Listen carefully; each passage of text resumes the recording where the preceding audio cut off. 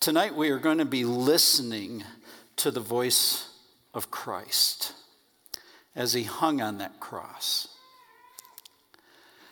Every time I read through the crucifixion, I am in awe that Christ would do that for me, and that God's love would be that strong and that passionate for someone like me. When I think of Christ dragging that cross after being whipped, beaten, his beard ripped out, spat upon, blasphemed, and yet very willingly laying down to be nailed to that cross and allowing that cross to be placed in the ground with a big thud and all of his weight bearing upon those nails. For me.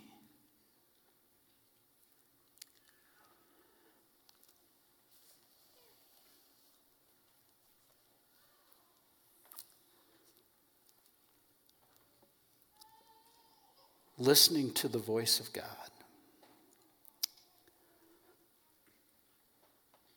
Just how good or well are we at that? Do we make it a priority in our life? We hear the chaos around us day in and day out because of where the world sits and its situations and the issues of life. And if ever there should be generations that sit back and say, God, I need to hear your son's voice clearly in my heart, clearly in my life, so that I can stand strong in the midst of the winds that blow within our culture and within our society and within our world. It ought to be the generations of today and say, we are going to stand firm on the words of our Savior and heed them and follow them. Listening and responding. Let's stand and open our night in prayer.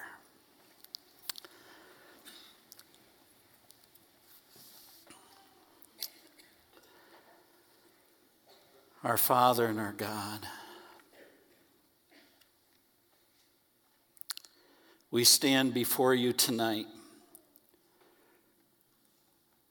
earnestly wanting to hear your voice.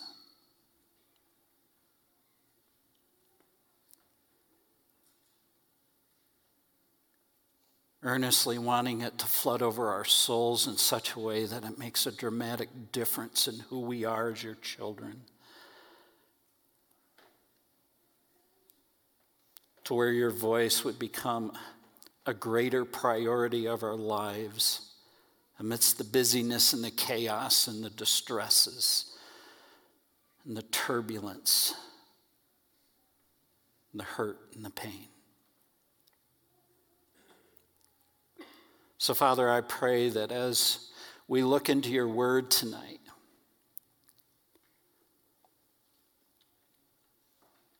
Father, that your word indeed would be that two-edged sword for each and every one of us, myself. And Lord, that I would not leave the stage the same person that walked on because I met with you.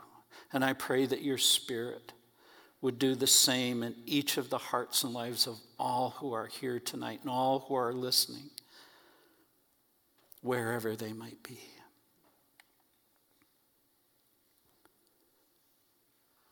Father, might this be a grand and glorious night because your children sought your face. Lord, how I pray that you would minister and meet every need in our hearts and lives for your glory and your glory alone. And we ask your hand of blessing. In Jesus' name, amen. Thank you. You may be seated. Listening to the voice of God, we know that 3 of the different sayings that Christ shared from the cross would be found in Luke's gospel, 3 would be found in John's gospel, and others in Mark and Matthew, 1 each. And so tonight, I'm going to invite you to turn to Luke chapter 23, and that's where we will see the first couple of thoughts as our Lord and Savior was nailed to the tree. And I'd like to remind you, in John's gospel, John chapter 19, we would read these words. Now it was the preparation day of the Passover, and about the 6th hour, and he said to the Jews, "Behold your king."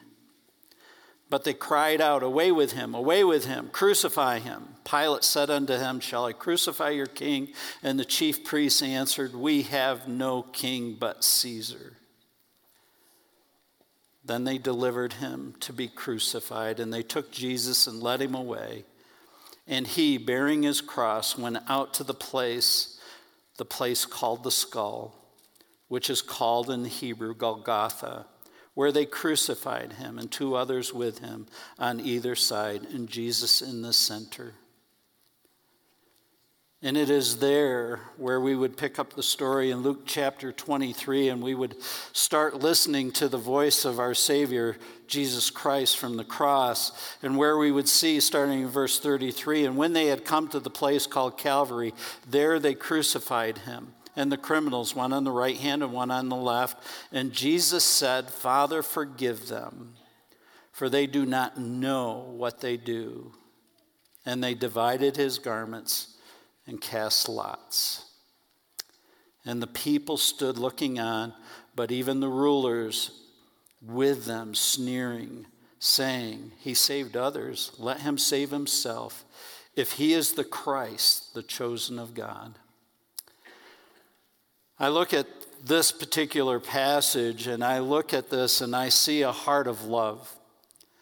You know, imagine that, beaten, his skin on his back just ripped to shreds, and his face bleeding and everything else. And he started bleeding out in Gethsemane for you and I. And yet we see him here after being nailed to that crossbar in his feet and plopped into that hole and all of his weight coming down on it. He does not have one single word of retaliation,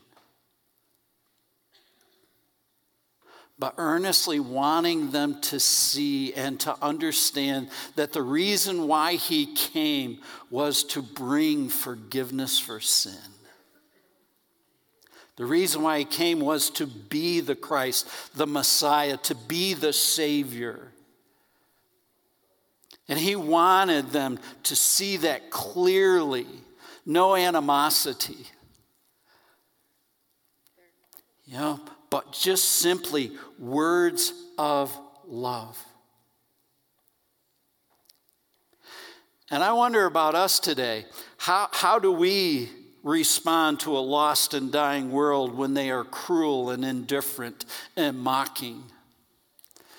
Do we become judgmental because of their sin? Do we become bitter and vengeful rather than a people that would earnestly desire to see the love of Christ exude literally out of our pores, out of the very soul of our lives, so that they could see that all that Jesus Christ came and to die for? Just think about it. For joy that was set before him, he endured the cross. You heard that just this past week.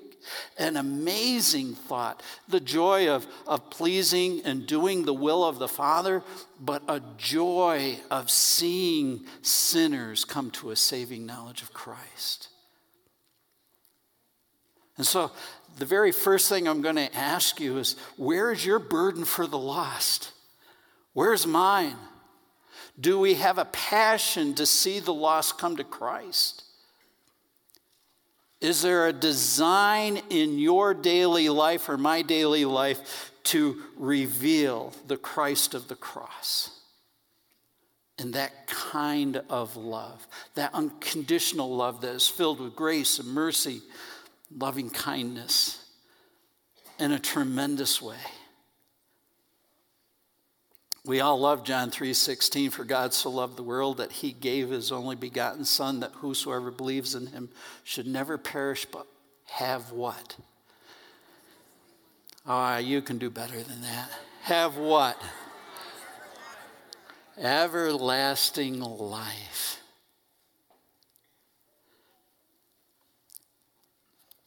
I was an adult when I came to Christ. And to my shame, because of how life was before that time, there were people in my life that had been cruel. And they literally became my Nineveh, to my shame.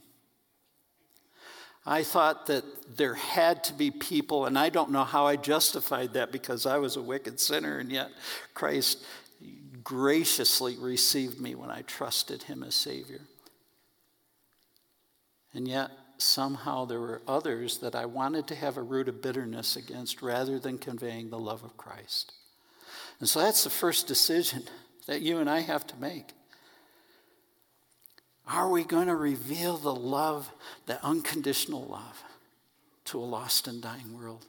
Will there be a passion in our hearts to see them, no matter where they find themselves in the lostness? Will we pour our hearts out before them, pray for them, plead with them, wanting them to come to a saving knowledge of Christ? I think of how Spurgeon said, he goes, every single sinner that he came in contact with, he wanted them to literally drag him to the edge of hell when they died before they jumped in, knowing that he was pleading with them to trust Christ alone.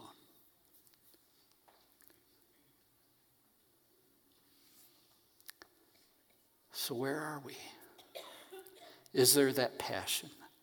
Father, forgive them. They do not know what they're doing because they're apart from him, God. The second saying is also found in Luke's gospel.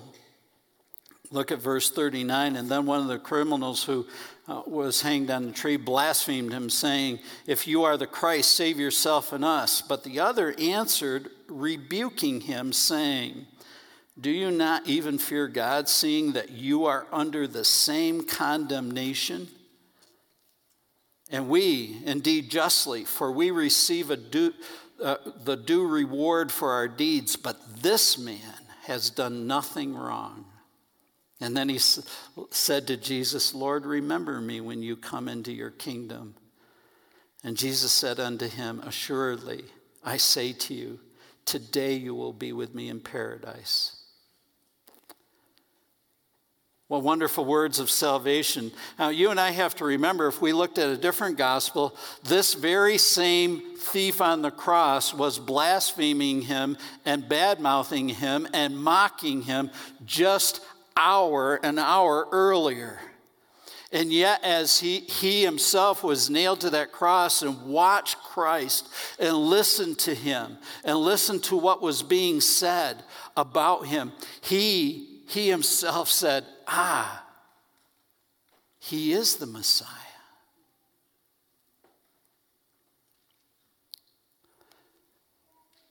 He is the one.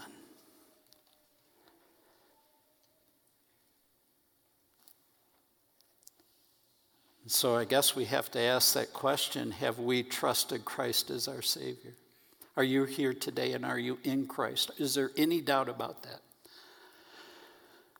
I want you to know the very last person that I talked to about salvation, the words that came out of their mouth were this: oh, I've always been a Christian. I was born in a Christian family. Now, my heart, it faded and it leapt at the same time. It faded because I knew they did not know what salvation was.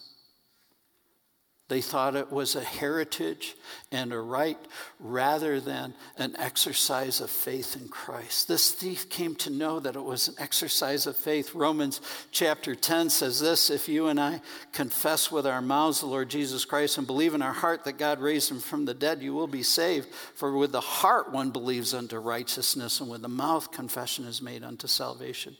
And so I guess that's the second question we have to ask ourselves as we listen to the voice of Christ. Are we truly his child? Have we trusted Christ alone? Oh, folks, as Chance has already prayed, now, how sad it would be if any of us departed here without knowing Christ tonight. By faith, believe it. Understand that the standard was always God's. If it was heritage or if it was something that I could do, then the standard would become mine rather than God's, and Christ did not need to go to the cross. He would have gone to the cross in vain. If there was any possibility of any other way, the only possibility is Christ alone. I'll never forget that day. For me, I was down in Chattanooga, Tennessee, when somebody shared a little message on all have sinned and come short of the glory of God, and I realized I was a wretched sinner separated from a holy God, and I needed a Savior. Up to that point, I was a prideful, arrogant man who believed I was okay if there was a God. And God broke my heart that day. And I'm so thankful he did. And I remember in tears crying out to God, asking him to forgive me. Now, in my naive way, in my unchurched way, in my lack of any biblical knowledge, I began to try to think of every single possible sin that might be a sin in God's eyes from the youngest age, and I began repenting of every single one. Do you know how many lies I had lied by that time? And I'm trying, now that sounds silly, but my prayer lasted for a long time. My tears lasted for a long time because I wanted to make sure that God forgave me of everything. Little did I know that he was willing, with a broken heart, to forgive me everything immediately. That's God's grace and love. Amen. That's what he did to this thief on the cross. As soon as he expressed his faith in Christ, this man has done nothing wrong. Lord, please remember me. He forgave him everything. That's our God. Don't leave here today without knowing Christ as Savior. Trust him alone. And if you're here today and you're in Christ, rejoice in that. Never forget that moment that you trusted Christ as Savior. Relish it.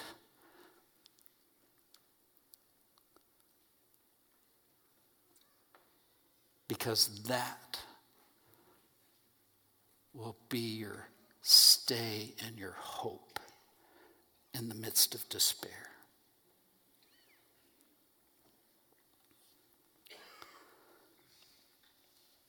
The third saying that he would share from the cross is found in John chapter 19.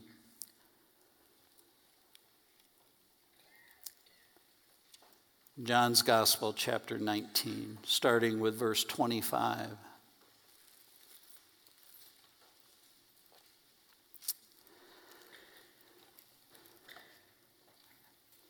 Now there stood by the cross of Jesus his mother and his mother's sister, Mary, the wife of Clopas, and Mary Magdalene. And when Jesus therefore saw his mother and the disciple whom he loved standing by, he said to his mother, "Woman, behold your son." And then he said to the disciple, "Behold your mother." And from that hour, that disciple took her to his own home. John cared for the Lord's birth mother. When I look at this, I see the importance of relationship. I see the importance of family. I see the reality that we are the body of Christ, and that those of us who have trusted Christ as Savior, we are to live in that unity and harmony and with humility with one another, in fear of God, in a wonderful way. His passion for his mom and for John and John to care is the same kind of passion that you and I ought to have within the body of Christ. Earnestly wanting to see that Christ would be magnified in it. Earnestly revealing the love of Christ. And the reality of being the bride of Christ. When I began to learn about the body of Christ, I began to wonder if I was a hangnail. This past week, we visited children and grandchildren in New Hampshire, and our kids from New York came up and visited as well, and we just had a joy with them. But we had the trauma of a sliver and a hangnail, and radical surgery had to be performed on a 3-year-old. And the pain that was there. And sometimes, I just thought, will I ever be a positive part of the body of Christ? And the question is how we seek to be that. How do we commit ourselves to that? And how do we, who are part of the body of Christ, how do we receive others? Do we receive the weaker brethren? Do we earnestly want to not have a schism within the body, but to see that? Sometimes in our relationships, we can throw grenades over our shoulders and say things that are so crazy, and things can end up in bitterness. And God wants us to be encouragers, honestly esteeming others better than ourselves. And when I look at this, I see his love for family. How about your love for the body of Christ? Is it seen? Do you live in unity and harmony with those who know Christ as Savior? Do you strive to make yourself a vital part of that relationship?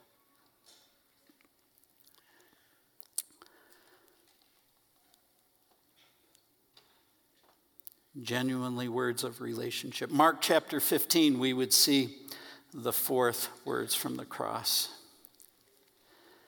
Mark 15, starting with verse 33. Now this gets really intense.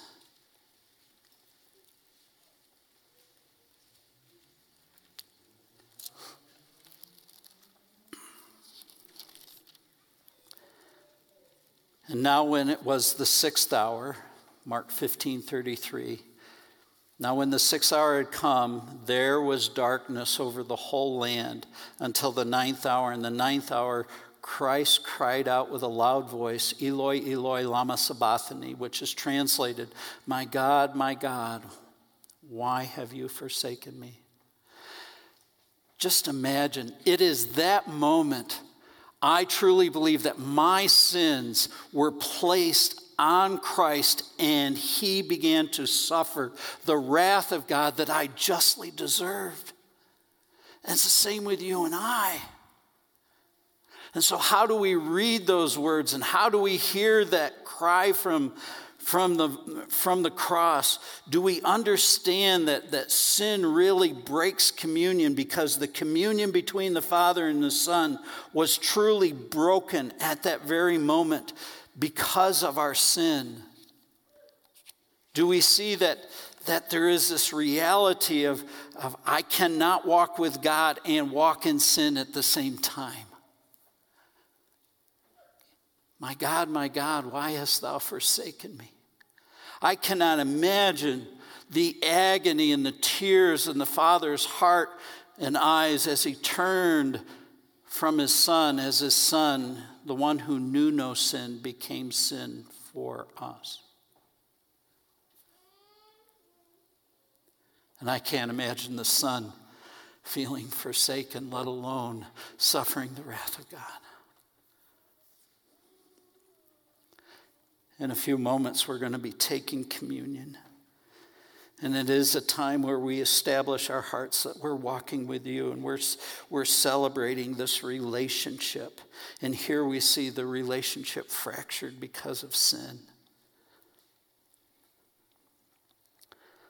Do we take our sin for granted?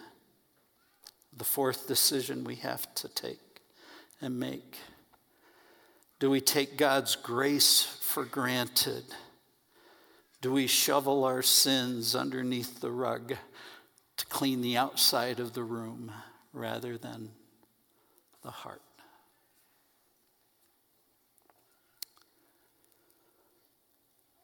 The voice of Christ. Are we listening? Do we strive to be holy, for I am holy, the admonishment that we have given to us? And I want you to know I know I'm not perfect, and I keep striving to walk with my God in unity and harmony, having a short account in my sin life. Always wanting to be the vessel that can be used. Being in communion with God. Being able to pray without ceasing in such a way that God hears my voice. As we hear these words, let us never take our sin for granted. Never take the grace of God for granted or the mercy and the loving kindness. Understand it is the blood of Christ that cleanses us from all sin. The fifth statement we would find back again in John chapter 19. John chapter 19.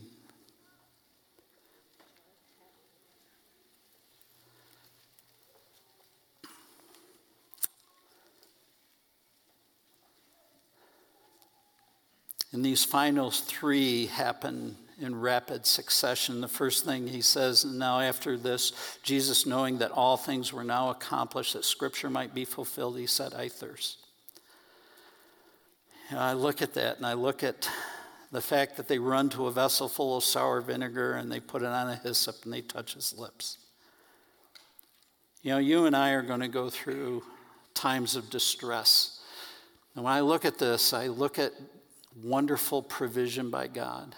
He's fulfilling Scripture. It was declared and prophesied that this was going to happen, and we see this. And as we see this, I want us to understand that it is provision. You and I are going to go through trials and difficulties, and can we cast all of our care upon him because he cares for us? Can we really put our burdens? You know, we go through difficult times, and you might be here tonight battling cancer, broken relationships, just horrible situations within family. And I just ask, is your God big enough to care for them? He is.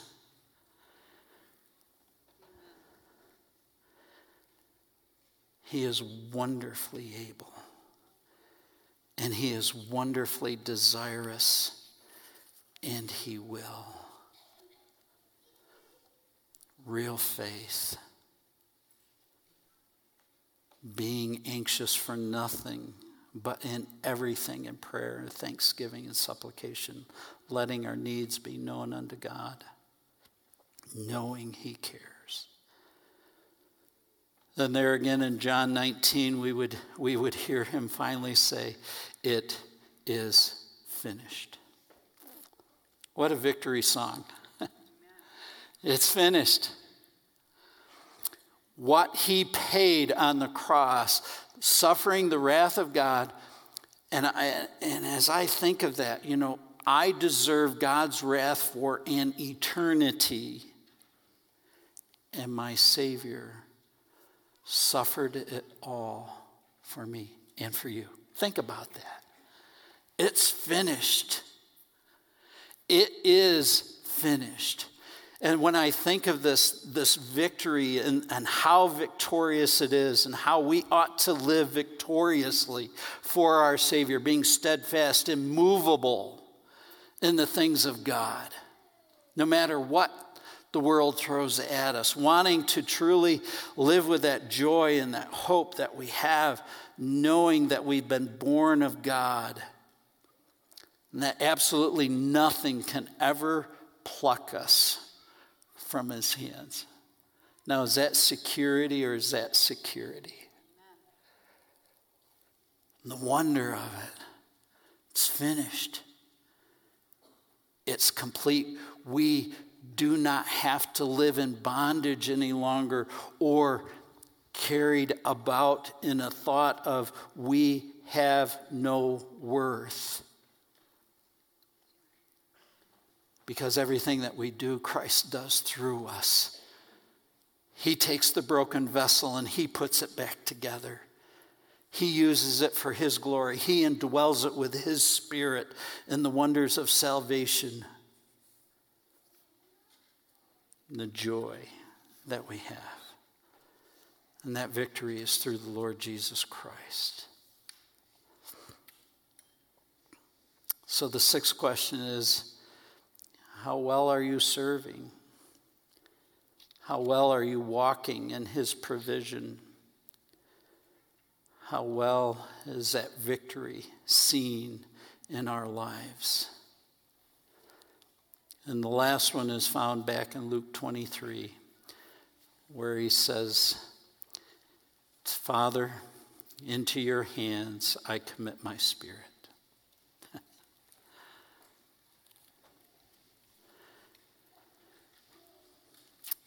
I know he hasn't risen from the grave yet. Don't get me wrong.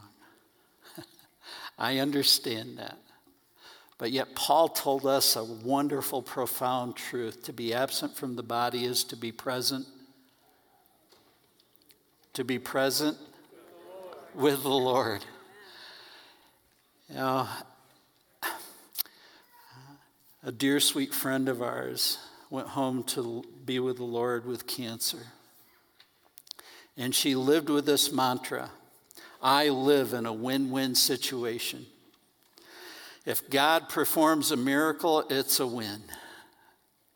And he will get all the glory. And if I take my last breath, it's a win because I'll see my Savior face to face. It is that kind of hope and joy that we ought to walk in consistently because of the reality that our Savior has paved the way. We have a hope. Paul prayed for the folks in Colossae this way, since we heard of your faith in Christ Jesus and your love for all the other saints, because of the hope that is laid up for you in heaven, of which you heard before the word of the truth of the gospel, he began to pray for them, earnestly wanting them to walk with him. Paul, for the folks in Rome, he says, now may the God of hope fill you with all joy and peace, believing that you may abound in hope by the power of the Holy Spirit. When you and I walk in victory and walk in this hope, it is the reality that we're not grieving or quenching the Holy Spirit in our lives. He has control, and he is revealing Christ the Savior. He is pointing us and others to Christ alone. What a joy. Hearing the voice of Christ. He went to the cross. His blood ran down so that you and I could have salvation. I don't know about you, but I yearn for people to ask me the reason of my hope. I want to be seen and have a countenance that reveals the reality of my Savior.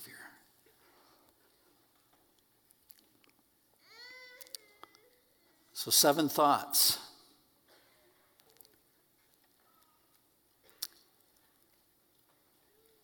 Do you need to make any decision tonight?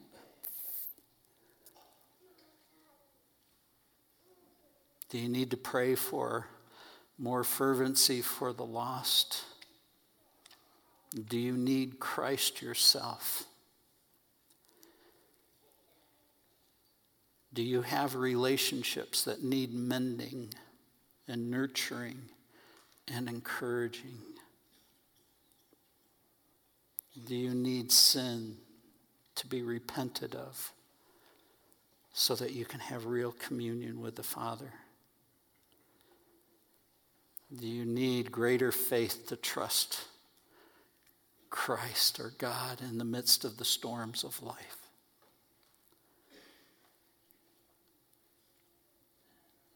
Do you need to become a better overcomer, one that is more steadfast in your relationship with Christ?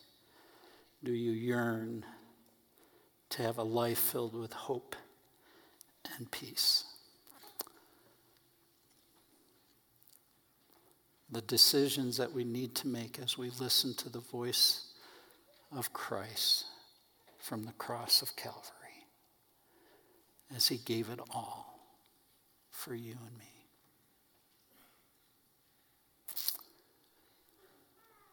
I'd invite you to write them on that little 3x5 card.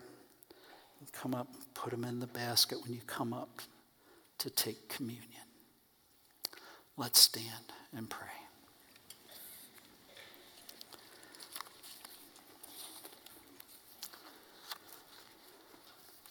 Father God, tonight we've taken just a glimpse of what lasted over 6 hours.